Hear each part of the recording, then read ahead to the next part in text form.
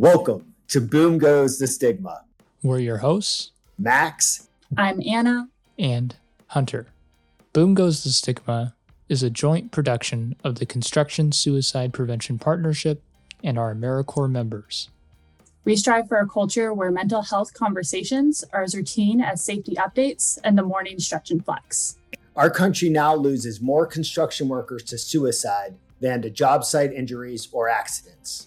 We hope to spark interesting dialogues, highlight the challenges and tension of implementing suicide prevention programs, and shine a light on the multiple ways to save lives and improve mental health. We have divergent points of views, but a united goal: building hope.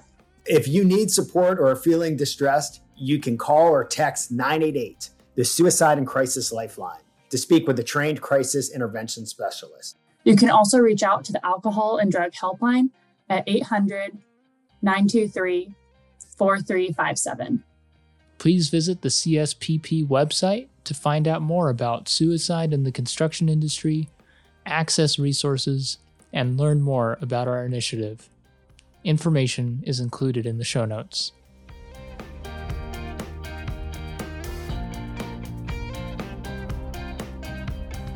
So we sat down with Mike for our third episode, and we had a really good conversation, particularly about mentorship and the apprentice program that he's helped put together, and a lot about changing the culture in construction. And I just want to know what you all think about our conversation. What were some of the highlights?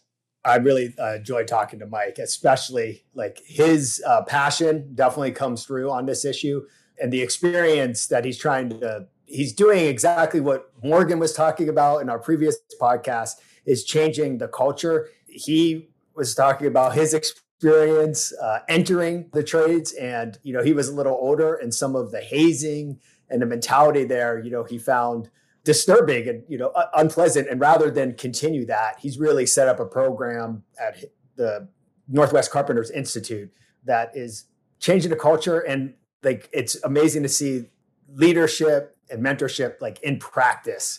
And he's committed to it. And it's cool to hear him talk about some of the results that they've gotten. Yeah, hearing him talk about the data and also, just about all the trainings that they put these apprentices through and how that's showing results. Just a super interesting conversation to hear about what they're doing. Yeah, it was really cool that he is tracking the data from these presentations. So there is feedback coming from the apprentices about the need for these mental health services and how they're responding to what's being delivered. And I think that is, cutting edge. And I'm glad you brought that up, Anna. I forgot about that piece. That was really good. Yeah, it's really amazing and unique. And I found it really inspiring to hear from somebody like Mike talk about what things used to be like and the direction we're trying to shift things. So we're really excited for you all to listen in on this conversation a bit more. And we hope you enjoy this podcast episode. So thanks for being here.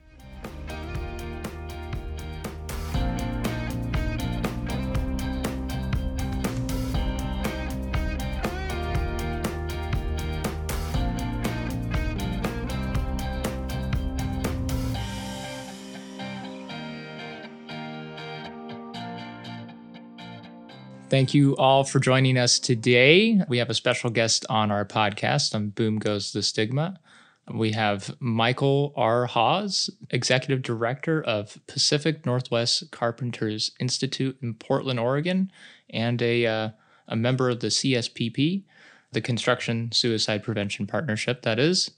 Over the last 20 years, Mr. Hawes has held leadership positions in the Pacific Northwest and Hawaii. Mr. Hawes is extremely passionate about the importance of teaching, mentoring, and training.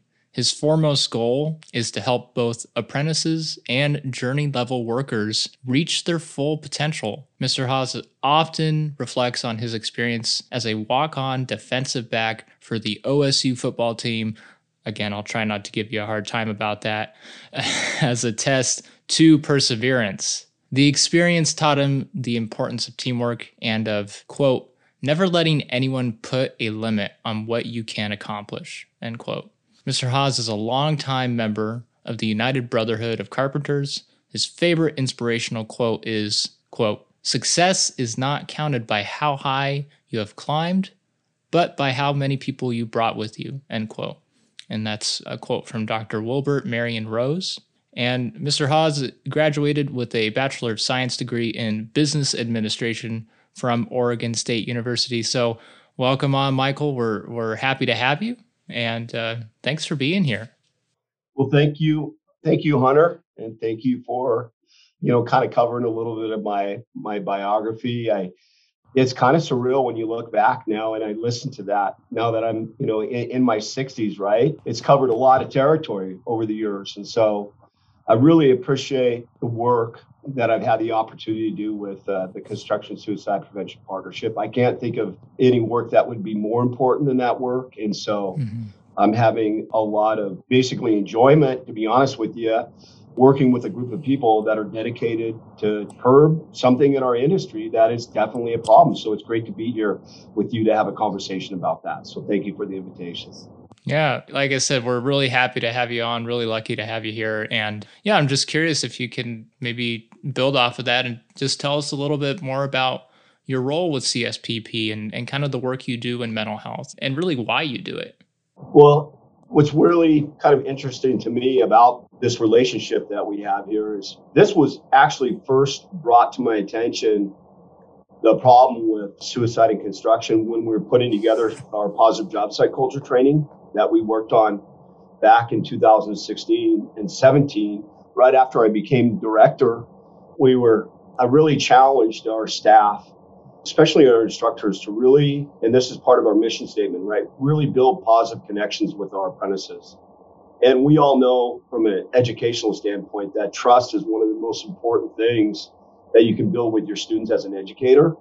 And so I was hearing stories through these instructors that had built these relationships with our apprentices that we were still having some issues on our job sites with just unprofessionalism, right? The way sometimes that our apprentices were being talked to was not only was it unprofessional, but also there was a lot of hints of harassment and discrimination and things like that. And so we committed, to putting together this 2-hour positive job site culture training, which I can talk a little bit more about later. But in that preparation, Amber on our team brought me a slide that showed that suicide ranked number 2 nationally by occupation in construction. And I had already heard that here in the Northwest, it was number 1. And so as I started to have these conversations with our apprentices, and I can think of a moment in time where when we brought that slide up, I asked, we had about 100 apprentices in the room, and I asked them, I said, how many of you have been touched by suicide? And like 80% of the hands went up. And I felt like this tidal wave hit me. I actually had to stop. I had to gather myself because I was overwhelmed with the amount of people that were being touched by suicide just in our community. And so we were aware of it. We didn't know really what to do with it or how to address it, but at least it was on the radar. And so you kind of fast forward a couple of years to 2019, and I was invited to attend a suicide summit that was sponsored by the Construction Financial Management Association. And that's where I was able to get introduced to Judy, right, with Lines for Life. And so from that group, actually, I think the concept as a follow-up to that was the idea of getting a group of people together to really combat this. And so that's kind of where that whole conversation started, was right then and there. And it's amazing to me that here just a few years later, we've come as far as we've had with this collaborative effort with a group of amazingly talented, committed, passionate people that I will say probably at one point in time were touched by suicide, with someone very close to them, that have a deep, deep commitment to making this industry, right, a better place for people so that they feel like they can come forward and ask for help, and there's resources there. And, the name of the show is Boom, There Goes the Stigma. Well, a lot of that, right, has to do with the education and breaking down of the stigma around mental health and making people feel safe to have the conversation. So, Mike, sorry. One of the reasons I really wanted you on is like, not only have you kind of witnessed these stories, you actually are one of the few partners that has data. You've done a survey of your team, and it just kind of hits on the 2 points you were talking about in terms of who's been personally impacted by suicide. And I was looking at it, but getting ready for this, like you said, it was like 70%, answered that. And then also the really big thing too is the stigma, with 80% saying there is a stigma for talking about mental health. So I just having that data that you've done and been able to do, it's been like really awesome. So yeah, it is helpful to be able to go back and look at that. I mean, the survey that I did was really very informal, but yet at the same time, since we have the data now from running the trainings, it's really, really good to have that to point to. So kind of going back to this timeline a little bit. So that was in the fall of 19. And then in January, I had attended what we have, this International Foundation of Education and Benefits, who puts trainings on for people that are associated with any kind of ERISA trust across the United States and Canada. And I had the opportunity to attend a mental health first aid class. And so, again, a lot of reinforced talk about the importance of addressing this in our industry in that class, in that conversation. And what was really important, I think, kind of a tipping point for us, was that in the fall of 2020, I had an opportunity to talk to an apprentice that had a near miss with suicide in May of the previous year, Josue. And I remember him saying to me over and over again, I want to help, I want to help, I want to help, right? Mm-hmm. And so unfortunately, kind of within a month of us having, that conversation, we lost a new journey level carpenter who had gone through the program. Mm-hmm. And I could tell that it really rocked our staff, the ones that knew him and worked with him. Yeah. And I was just like, you know what, we've got to up our game, right? And so fortunately, through the partnership and all that, I had found out about the QPR training and met like Steve Frost, right, with Howard S. Wright. And so we committed to run all our staff through the QPR training in December of that year, which was just kind of like I said, about a month after this conversation with Josue, and then also losing a new journey level carpenter. And so we started kind of kicking around the idea of Josue telling his story. Mm-hmm. Right? What would that look like and what would that feel like? Because one thing that we talked about earlier that I think is really important to note is that if you've been impacted by suicide in your circle, you have a completely different viewpoint of this problem, right? Because it's impacted you. And I'm like, you know what? If we really want to touch our apprentices and get people kind of engaged and involved in this, it would be ideal if they could hear from that they know, right? That's almost part of their extended family. And so in the spring of that year, we worked with our in-house production person, Charlene, and she did a Zoom interview with Josue and his coordinator and also the rep that got him his first job.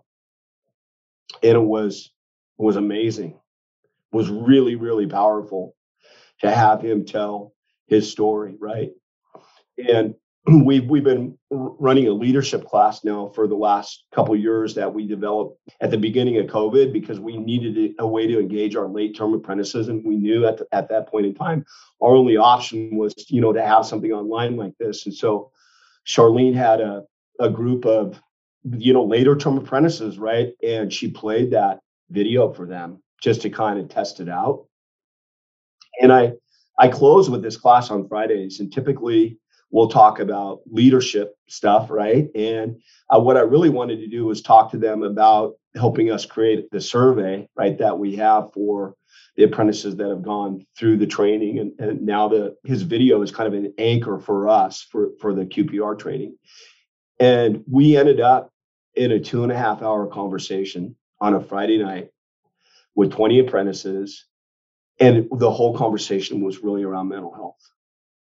And I was finding like, I couldn't believe it, right? And the thing that really struck me was like this generation of workers, they were so passionate and compassionate at the same time with each other and so supportive, right? They were telling personal stories. They were putting their phone numbers in the chat. They were like, hey, if you're ever struggling, reach out to me, man. I'm here for you. And it was at that moment that I realized that to have Josue's story as kind of this standalone testimony wasn't enough.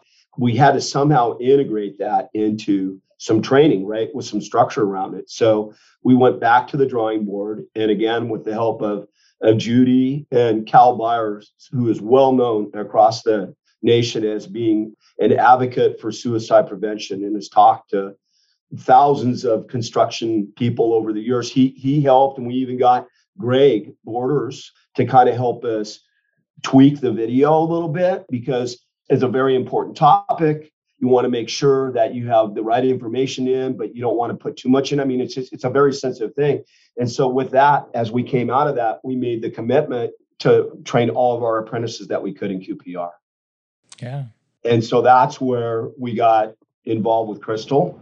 And that second quarter, basically a little over a year ago, we set up just a series of multiple classes every week. And we, in a quarter, we managed to train about 1,000 apprentices in a quarter for QPR. And now QPR is part of our onboarding for each and every apprentice that comes into the program. And I think that if anything is going to help to break down the stigma, it's the education piece, right? Of getting people familiar and comfortable with a tough topic that has been taboo and not really addressed or talked about for so long. But I'll tell you what, this generation of workers that we have in our industry right now, they can do it, right? Yes. They can do it. And I'm really, really proud of them and of that work. So, here we are. We ran 66 classes, 1,258 class completions about a year later. And to speak back to the video that Max talked about, I mean, we asked about stigma. We asked about if his testimony was making a difference. We asked about if they would be interested in more training and all those things. And of the 700 responses we got, I mean, we had a positive rating for pretty much every single of those questions of somewhere in the neighborhood of, on the low end of 65% up to 90%, right? So yeah. I think we hit the mark with that, right? But again, like we said before, it's a step in the process, but the more people we train, the more conversations we have about it, the better we'll be, right? So Mike, what do you see as, like, you're talking about, part of the bit with this podcast is, I'm a lot older than Anna and I'm Hunter, but you're talking about this generation. When your own experience coming up, because you've worked in the industry as a carpenter, like, was there something terrible or something concerning that was happening when you were doing it? Or what difference do you see, or how do you compare those two? Like, in terms of just like your own, did you get into this? Because a lot of times people like say, well, I had it tough. That's the way it's supposed to be. But it's like, well, you've obviously taken, I think, a wiser approach of like, oh, how can we make this better?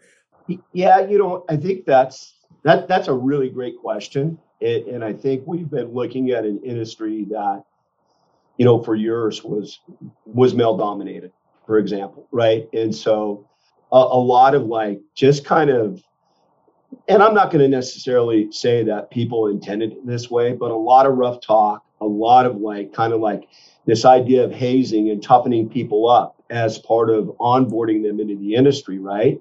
You kind of became part of the culture for a long time. And I even remember, situations as apprentices, right?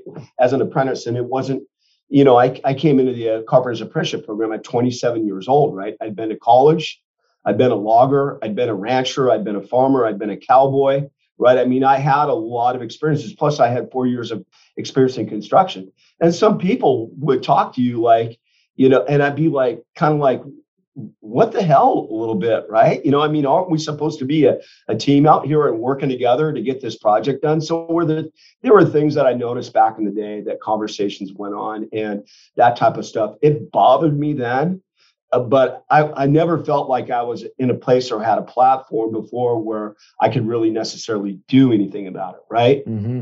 So, you fast forward 30 years, right? And we have which is good. We have a different approach now. We're becoming more inclusive. We're becoming more diverse. We're bringing more people into the trades now that didn't have any exposure, right, to the trades. They didn't grow up in construction families. And so I'm looking at it now from an education standpoint as the director here saying, hey, the last thing we want to do is lose apprentices, not because of the early wake ups, not because of the physicalness of the work, not because of the rain and the weather and stuff like that, but to lose an apprentice because of the culture.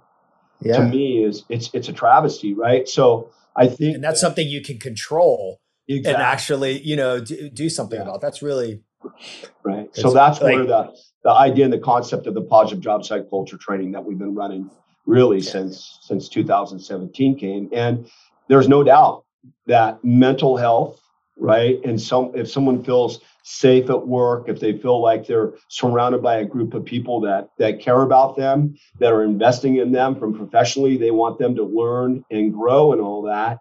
That's important because the statistics tell us, right, that there are people around us that are suffering in silence from anxiety, from depression, from different things. And if they're in an environment where the culture isn't supportive to kind of start out with, then whatever they're going through is only going to make it worse for them. So I think there's a conversation in here just about worker wellness in general that really makes a lot of sense when you talk about the idea and the concept of a positive job site culture and a culture that's supportive, and now a culture where people feel like they can come and ask for help, right, when they're doing.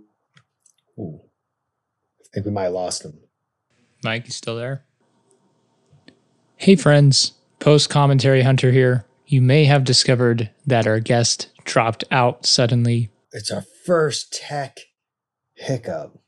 When you record a podcast over Zoom, especially as many times as we have, it's bound to happen. But fortunately, Mike was able to hop back on pretty quickly.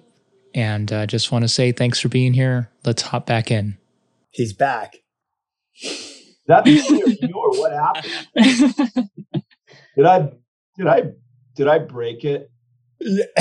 You didn't break it. You gave us our first real technical glitch. So it's a learning opportunity. Yeah. One of the things that I want to get at is when I visited your program, it was amazing to see people who were construction supervisors working full-time jobs and then coming in to teach classes, like just when you were giving me a tour when I did the presentation there. And it really is like you have created like a culture within that group of giving back. And it isn't just, on suicide and mental health. It's actually a demonstration of like, hey, this is how you care. This is how you give back. And that's something that I think is really exciting about working in the construction industry with you and seeing like the difference in, converting talk into action. Cause I feel like a lot of times you have to demonstrate that ability. And it was just stunning to visit the site and see like the active learning going on and the supportiveness, that it isn't just a 2-hour leadership training. It's something that's embedded in the culture. And I think that speaks to like your work. Max, I'm really, really glad that you pointed out that observation, because in our mission statement and core values, this whole idea and concept about, building these positive connections with our students and creating this atmosphere where it feels professional, it feels supported. We talk a lot about, and I don't know if you guys are familiar with the term, the growth mindset, Carol Dweck, right? So I was introduced to that.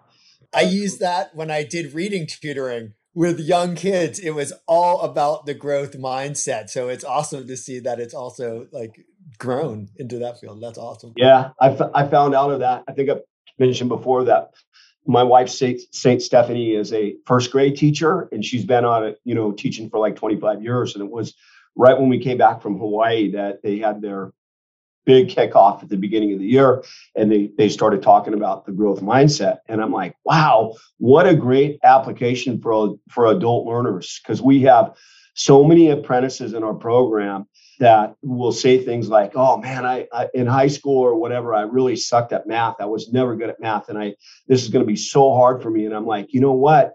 it with the growth mindset, it's like, all right, so you're that coach, the most important coach in your head is the coach in your head, right?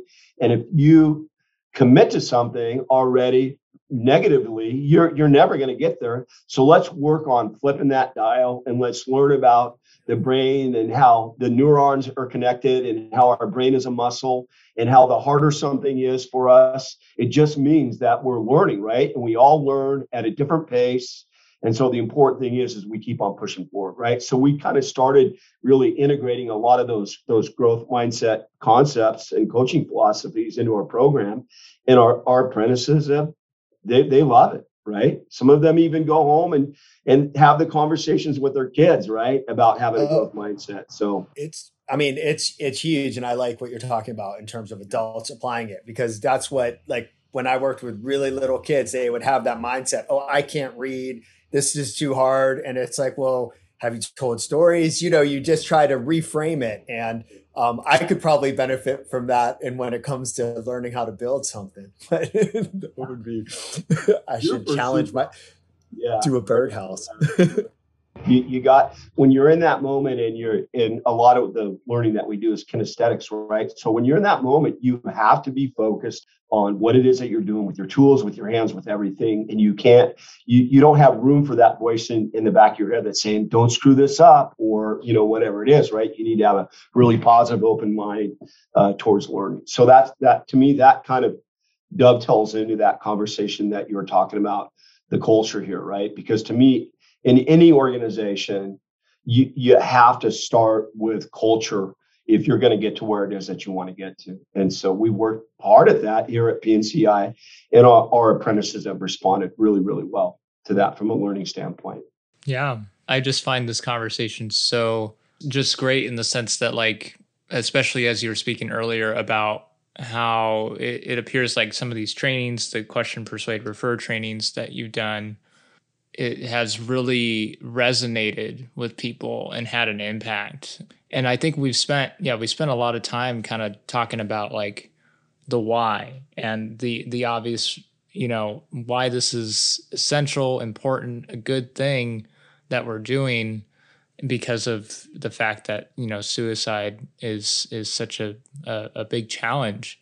And I'm just wondering, like, in the work that you do, what are some of those other challenges in implementing these kinds of programs, in offering these trainings? Are there any major barriers in the way? And I guess, do you have an idea kind of how to combat some of these challenges that are there, if there are challenges there?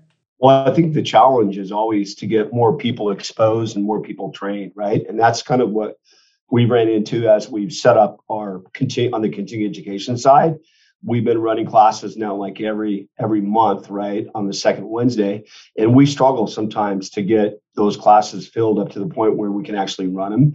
So for us, that's definitely a challenge, is how do you, once you kind of reach the first wave of people, right? Like, obviously we've got a controlled audience with the apprentices, right? We've got a controlled audience. So now how do we reach the next wave of the journey level worker out there, right? That's working 40, 50 hours a week. That's got a family to take care of. That's got a lot of other responsibilities. Right. How do we catch them in the right moment to get them to spend a couple hours with us on a Wednesday night? Well, so that's for sure. Right. Mm-hmm. But I like what you're doing, Mike, though, is you're kind of growing different applications of suicide prevention, because when you're talking about some of the challenges of engaging people, like Lines for Life, lots of organizations have problems. And one of the reasons that we've started doing the opiate training is not only is that a huge problem within the industry, but it's another way of getting interest into the whole total worker health, healthy mindset, positive job culture, that all of that stuff that you do is suicide prevention, even if you're not just saying, depression, anxiety, because those are obviously huge things, but like to keep expanding the lens is something that I feel on our end as people providing the services. Yeah, suicide prevention doesn't have to be 45 minutes. It could be 5 minutes of like, hey, you're already doing it. Can't you see? And then just being explicit about it. So it's interesting that you talk about that challenge, like, especially once you train up everybody, like, how do you keep them coming back? Right. Yep. So I'm going to put Anna on the spot because she is actually, go ahead. I'm kind of curious too, because you talk a lot about, you have the apprentices for a certain amount of time, right, before they graduate, and you really take that time to really work with them and instill these sort of values, show them the culture that you want to promote, give them this training so that they can help others. I'm wondering if you've ever kept in contact with any apprentices, after they've gone through the program, if you've ever heard any positive stories or have heard, if they felt like that was valuable information that they continue to spread it maybe, or if you have any sort of stories like that or any anecdotal sort of things that have come up. Yes, we do stay in touch with our apprentices. And a lot of them, when they graduate, they will write little notes to us, right? A lot of times in the leadership class that we're in, they'll, if they're right there and they're getting ready to journey out, a lot of times they'll just kind of, without prompting, say some of the things that I've heard from them, from conversations that speak specifically to the growth mindset, right? From those, but we've had a lot of apprentices that have come in the program that basically kind of were lost and really didn't have any financial stability. Then, and some of them even said, I didn't even think I could do this work, right? And I remember specifically a conversation that we had with one of our female apprentices that had graduated. She said, I wasn't sure whether I was going to make it or not in this industry. She goes, but with the instructors, with the positive, coaching, with you, continually to reach out and to make sure that we've got the supports that we need. She's like, here I am, right? 4 years later. And so I will tell you, when we have what we call our end of the year industry outreach completion ceremony, and we set up a stage and we give our apprentices what looks very much like a diploma that has their completion certificate and our mission statement and core values in it. And I get to stand on the side of the stage and I get to greet them as they come off the stage, right? And every single one of them have a smile on their face the size of the state of Texas. And you can tell that they're filled with pride from being able to complete. So, like, we don't get a lot of those, stories, but we know from the way that our apprentices, and some of them, right, they immediately come up and say, hey, I want to teach here. And we have some apprentices in our program that have particular expertise in certain areas, whether it's layout. We've got a couple of apprentices that are later term, right, that are helping us out as certified welding instructors, a couple of female apprentices. So I think anytime somebody comes up and says, I want to be part of this, it's a good testament that you're doing some things right. So I can probably pull some of those things up if you wanted me to share them with you, but off the top of my head, we have a lot of apprentices that are very, very grateful for the opportunity. And we try to put, what I tell them all the time is, we're going to try to put you in a position to be successful, right? We can't fix what we can't see. So if you're struggling, communication is the key. But really, with all that said, from day one, they're doing the work, right? They're the ones that are coming to class. They're the ones that are working hard for our contractors out on the job sites. They're the ones that are, that are putting the work in. And so for an apprentice to make it through a 4-year program is a feat in its own. And I'm proud to say for the last 5 years or so, 6 years, we've been graduating anywhere between 200 and 250 apprentices every year. There's a lot of satisfaction for us on this side in watching them learn and grow. And you really do. It's amazing. Even those that come to us in their later 20s, early 30s, you watch a complete transformation over 4 years. And the thing that's really great is we put a lot of emphasis on leadership development, right? On developing good communication skills, on developing leadership skills. And so a lot of our apprentices, as they turn out, they're already stepping right into foreman and leadership positions, right? And we need them to, right? Because of the mass exodus of the boomers. So I really like what you said. Like, if we can't see it, we can't fix it. And I think just along those lines, if we don't talk about it, like we don't know that it's happening. Yeah. And I just think and it is really cool that you get to see the growth over, 4 years of people. That's really cool. Yeah. And I mean, how you talk about it is so important. One of my favorite historians always kind of goes back on this language piece, I mean, I've always thought like stories are so impactful. And so, understanding that is really, really important. And when we can share these stories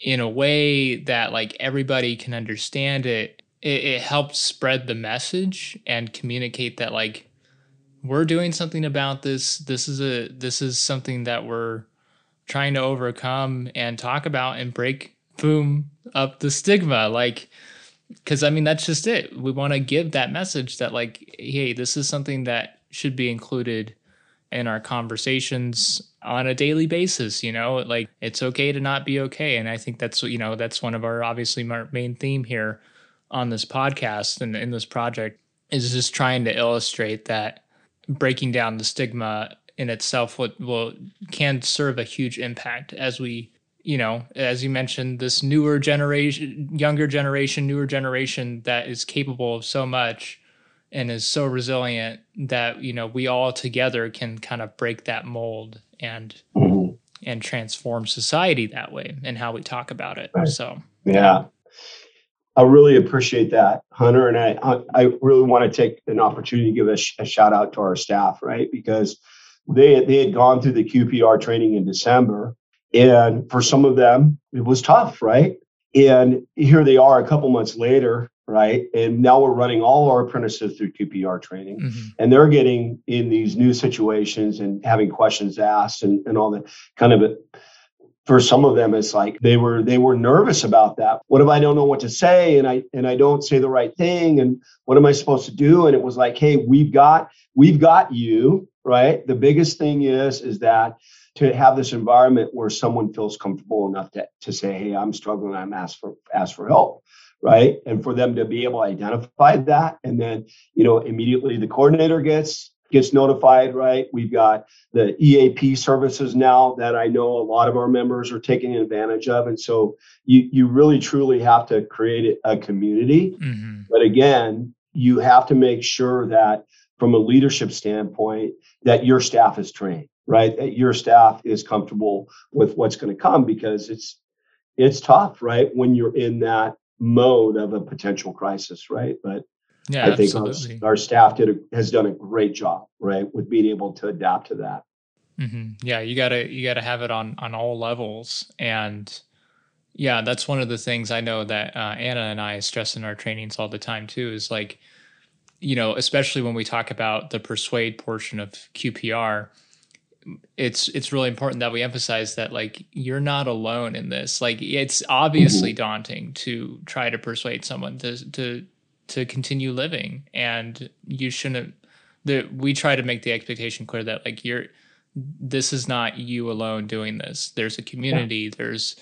There's resources. If you're in a company, we've got a plan in place. We've got people you go to. We've got a crisis line that you call, so on and so forth. So yeah, having all those, it's just so important having all those pieces in place ahead of time, because it's not a matter of if, really, it's a matter of when is it going to come time that we meet with somebody that's distressed and going through a really tough time. So yeah, that's great. For sure. Well, I always think, Mike, that you could be your program is like, just like I said before, putting action instead of just words. And I think that's something that has been really fun working with the CSPP, when I came on, in terms of all these ideas and like having deliverables. And it's also an awesome opportunity that the construction industry knows how to gather people. And that tends to be one of the struggles of nonprofits, is getting people together to have an ability to plug in and meet people where they are, where we don't have to do the coordination, is just huge. And I just personally really appreciated going out and seeing the apprentice program in action and having an opportunity to speak there. It was really cool because it is an amazing shop. And I just think like like as someone who worked with at-risk kids in the past, there are so many different pathways to success. And I just think a lot of people benefit from just being able to demonstrate it and do something. And it's just really cool to see it in action. So I just, thank you. And I'm hoping that we can keep growing it and using, your apprentice program to test new ideas for you, because you've just been a great partner. Well, I certainly appreciate that. I've learned and grown a lot, right, through the help and support of Lines for Life. I cannot say enough about your organization. I had a chance to take a tour last week when I was down there. I had no idea that you were as big as you were, right, or are, I should say, and that you handle the amount of calls that you do on an annual basis, and that, this whole kind of like team chat line thing, what came out of for the nation, right, comes out of your guys' office. So, or your team. So your innovation, your passion is remarkable. And I feel so much better than I used to about this. I lost a really, really close friend who I met through his brother and I went to college together, but we did construction together, right, too. And I remember distinctly getting the phone call, and I was one of the last people that actually talked to him. And that happened like back in about 2007, right? So, we've had foremen, right, that have been on the call before. And I think of one that, I asked him, I said, hey, we're looking for maybe some things we can share with some other folks to kind of help promote this message. And he had been touched twice by suicide. And he said, I feel empowered now. Mm-hmm. Like I have tools that I didn't have before to have the conversations, to ask the tough questions. And that's something that I think is so important for everyone, regardless of whether they've been touched by it or not, is to feel like they've got the tools and they can identify and they can help someone get the help that they need. And to me, that's the beauty of this whole conversation, right? Is to know that we've got a group of committed, talented people through Lines for Life, through CSPP, and we're making a difference out there. And I'm so proud, right, on a personal level to be part of this conversation, right, and part of this effort, but obviously super, super proud of PNCI and the support of our trustees and the contractors that work with our apprentices, right, in the community that we built, because we do have a very, very unique situation in that I think that we do have a really, really strong culture. And the saying goes, right, it takes a village to get that done. And our partnership with you, Lines for Life, right, and our partnership with CSPP, you're now I feel like you're part of our family here, and that you're always like a phone call, a text, an email away to provide the support that we need to be able to take care of our ohana, of our family here at PNCI. And we really appreciate you. So this has been an amazing opportunity. So thank you for having me on. And hopefully you'll have something here that you can work with a little bit. Oh, man, I could just box what you just said. That was really, thank you. Seriously. I really appreciate it.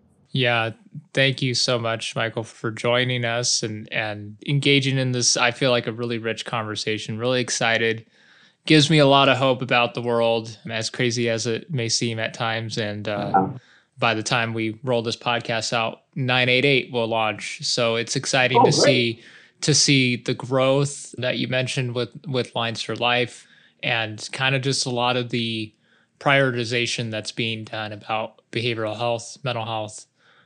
So excited to see where that leads us. So again, thank you for being on here. Thank you, Mike. Yeah, thank you so much. My pleasure. Appreciate you guys so much and the work that you do.